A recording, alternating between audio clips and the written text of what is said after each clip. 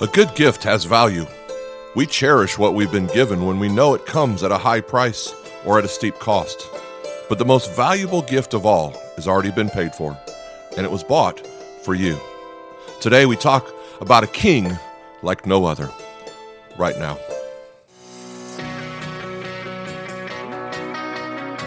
Life has its ups and downs. Life can be fun. Life is sometimes hectic. And life is full of choices.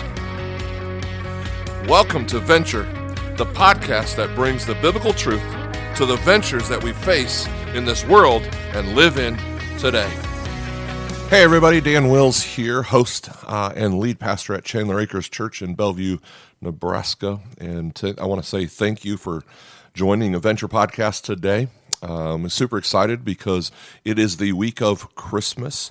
And so I want to say from my family to all of you, to all of our listeners, we want to wish you a very, very merry and Christ-filled Christmas. I want to thank you for joining us today, and we kind of use this podcast in a form to get that message out there about who Christ is, and today specifically we're going to be talking about a king like no other, and this is a Christmas, in a sense, a message to you guys all today, and we're excited about sharing it with you.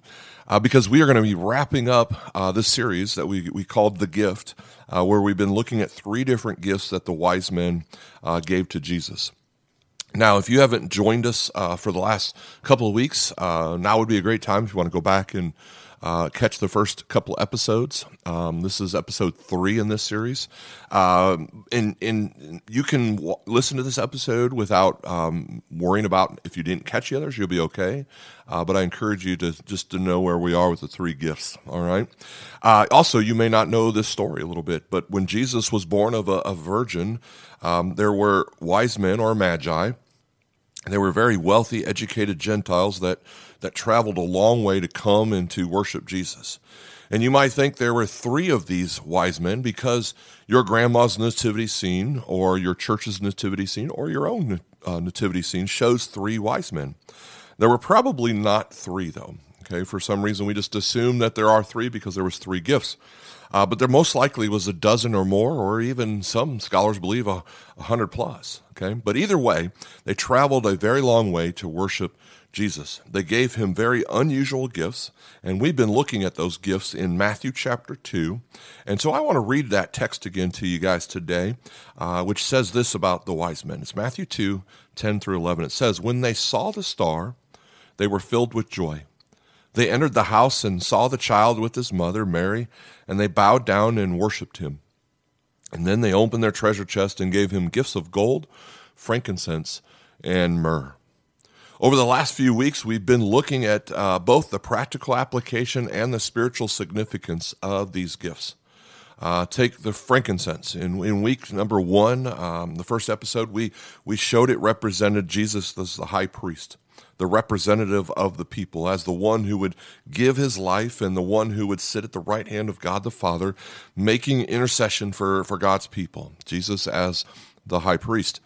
Episode 2, we looked at myrrh, and that represents Jesus as the suffering servant or the Lamb of God. Today, I want to look at the gift of gold. Throughout history, because of the scarcity and value of gold, this has been known as a gift fit for a king. And so I want to talk today about the kingship of Christ, Jesus as king. So let's talk about the kingship of the Lord Jesus Christ as the Magi gave him gold. We're going to talk about a king like no other.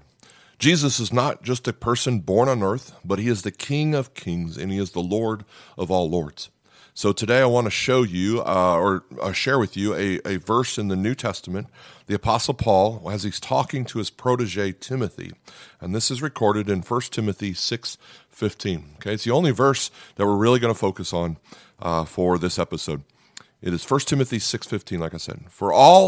For at just the right time, Christ will be revealed from heaven by the blessed and only Almighty God, the King of all kings and Lord of all lords. Now, when Paul said this in the Greek language, it was completely impossible for him to state this more powerfully. There's no way to say it with more emphasis. Jesus is the supreme authority over all the kingdoms of the world. The entire cosmos is in the hands of King Jesus. He is a king like no other. So today is going to be an unusual talk, okay? Because our God has a very unusual and unexpected way to show his love in the world. You see, people were expecting a Messiah, a Savior, a king to be born. The problem is that the Jews expected their king to be born in a palace, surrounded by wealth and luxury and comfort. In our day and age, this king would have probably been born and placed in a crib with purple lining and been wearing Gucci onesies and having baby Nikes on or whatever the latest clothing trend is today. No one expected the king to be born in poverty, in a cave next to farm animals. They didn't expect the Savior, the Messiah, to be the son of a carpenter born in Nazareth. Nathanael asked the question, can anything good at all come from Nazareth? No one predicted that the King of Glory, the Son of God, would befriend prostitutes, touch lepers, and love those that the religious institutions rejected. They never imagined a king who would, in other words, choose uneducated fishermen and despise tax collectors and rebellious troublemakers to be his own disciples. No one ever imagined that a king would forgive a woman caught in the very act of adultery when the law said she should be stoned. And yet he would confront the hypocrisy of the Pharisees again and again and overturn tables when people misused his temple as a place of personal profit. They never imagined that the King of the Jews would ride into Jerusalem on a donkey of all creatures. And those who would be cheering for his arrival would be the outcasts, the overlooked, and even the immoral ones. No one expected a king to stand trial for crimes that he did not commit. No one ever imagined that an innocent king would be beaten, whipped, scourged, stripped naked, and hang on an instrument of torture known as a cross, dying a death that a criminal deserved to die. No one ever imagined that this king hanging on a cross as the creator in the flesh, while the creation, the people, us, mocked him, spit on him, that this king, while suffering, would look up unto heaven and pray for mercy for those who were torturing him when he said, Father, please forgive them because they don't even know what they are doing. When they offered him a drink to dull the pain, he rejected it, facing the full agony of the sin of the world, and he declared, it is finished. I did what you sent me to do, Father. Into your hands I commit my spirit. No one ever expected the king to die a shameful death in front of people mocking him. And when he breathed his last, there was no one predicting that the sky would go dark and the earth would shake and the world would lose hope as they buried a dead king in a borrowed grave. No one expected that 3 days later, when some women went to the tomb and check on it, that the stone would be rolled away, then the body was not there. This king was risen from the dead and sits at the right hand of God, the Father Almighty.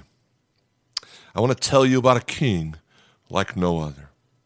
It's an unusual Christmas message in a sense. It's because it's in an incredibly unusual way for God to show his love to a broken and sinful world.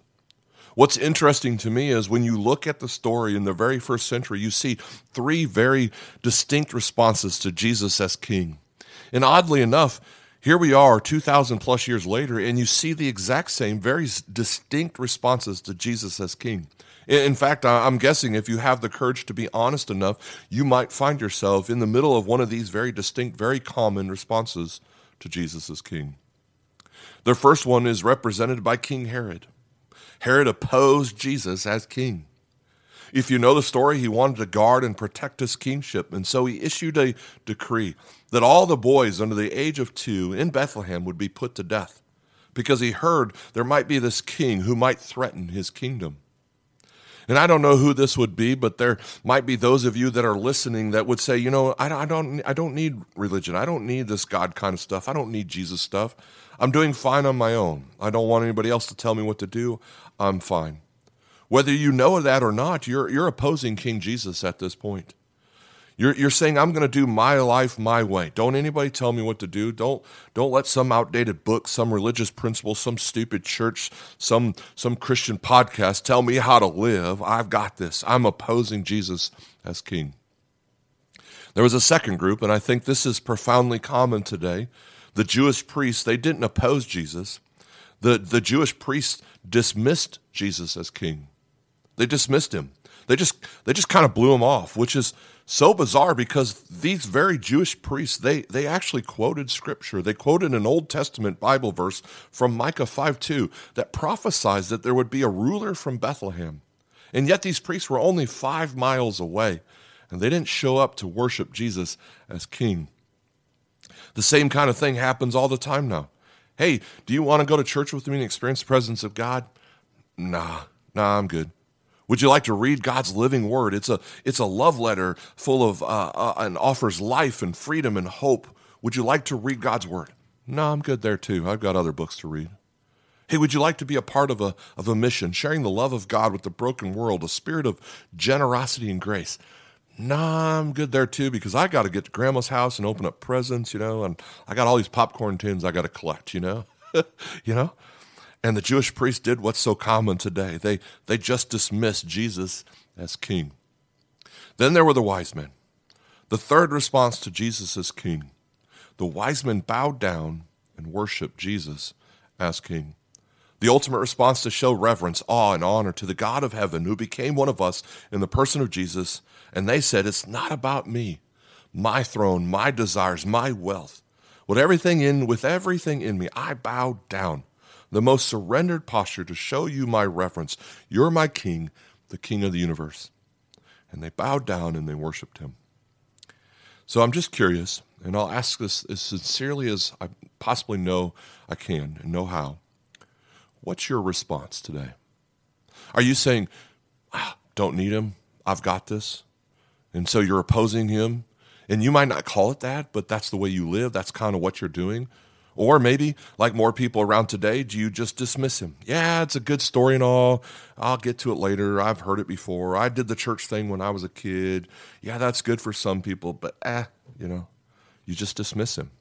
Or is he the king of your heart, your life? You see, with everything in me, I just really, really want you to know him. I want you to know him. I was a kid that grew up going to church. I knew about him, but I did not know him. I was a Catholic. I went to a local Catholic church here in the Bellevue, Omaha area. I even went to school there all the way through 8th grade. I remember this one priest that was there, and I liked him because he was ornery and sarcastic, and he would give kids a hard time, and yet at the same time he cared about them, And at some points, he would even get up into your business and just tell you for real what it was about, and he'd just be real with you. Well, one time he's preaching the Christmas service. We went to the Christmas service because we hadn't been since Easter, so that's when you go, Christmas and Easter, right? And he said to the church congregation that day, he said, "Merry Christmas and Happy Easter." And he went on to say, I'm saying this because I won't see a lot of you again until Easter, so I might as well get it out of the way now, right? And I thought, that's kind of funny. That was good, because I was in about 7th or 8th grade. And he said, a lot of you are called CEO Christians. They spelled it out, CEO Christians. And he said, you know why? Because you're Christmas and Easter only Christians.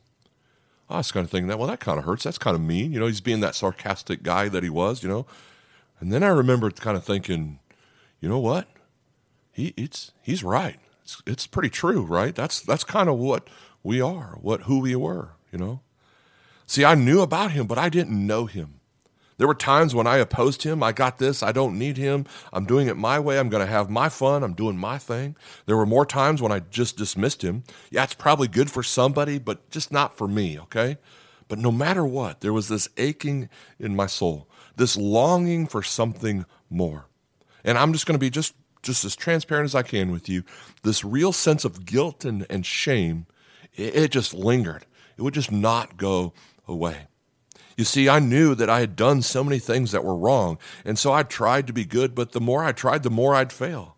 So to me, church was just like this religion and rules and a ritual about some historic story, but something kept drawing me back. And it wasn't just this little baby born in a manger that grew up to be this nice, timid, weak guy that played with kids in his lap and petted lambs, okay? Let me tell you what it was. It was a king who stripped himself of the glory of heaven, born of a virgin, in poverty, in a cave, reaching out to the lowest of low. Those who are despised, those who just can't get it right, those who are in a financial mess, those whose first marriage didn't work out and now they're in a bad place again, those who use substances, trying to find meaning in the wrong places. He came for people like that, and I was one of those people. He loved me right where I was and forgave me, not because I was good, but because he was incredibly good. And I just really want you to know him. And let's be real, a lot of you are listening today or at some point this week or down the road. You won't know him. You see, I had a mentor who told me that, and he warned me, and he said, Christmas is the toughest time to preach, to give a message, okay? He called it the pass-through time, okay? Specifically on Christmas in church for our messages, the services, he would call them a pass-through service. Because a lot of people just come to, not because they want to, but because they're with family and they're in town and they have to put on this good show or whatever. And they kind of just go. Or if they're made to go, right? They just, mom and dad will be mad if I don't go, right? And so I better go with them, Or maybe you decided to catch a podcast, because I at least better listen to something, a Christmas message of some kind, so I can say, I went to church this year, or I heard the message this year. My mentor, he called it a pass-through time, a pass-through service, because everybody was passing through to go to grandma's house, or passing through to go to the next dinner, or passing through to get yourself to the mall because it's too late to order on Amazon and you got to get it done, right? It's a pass-through time service, and they are tough to talk on, to preach on, to give the Christmas message.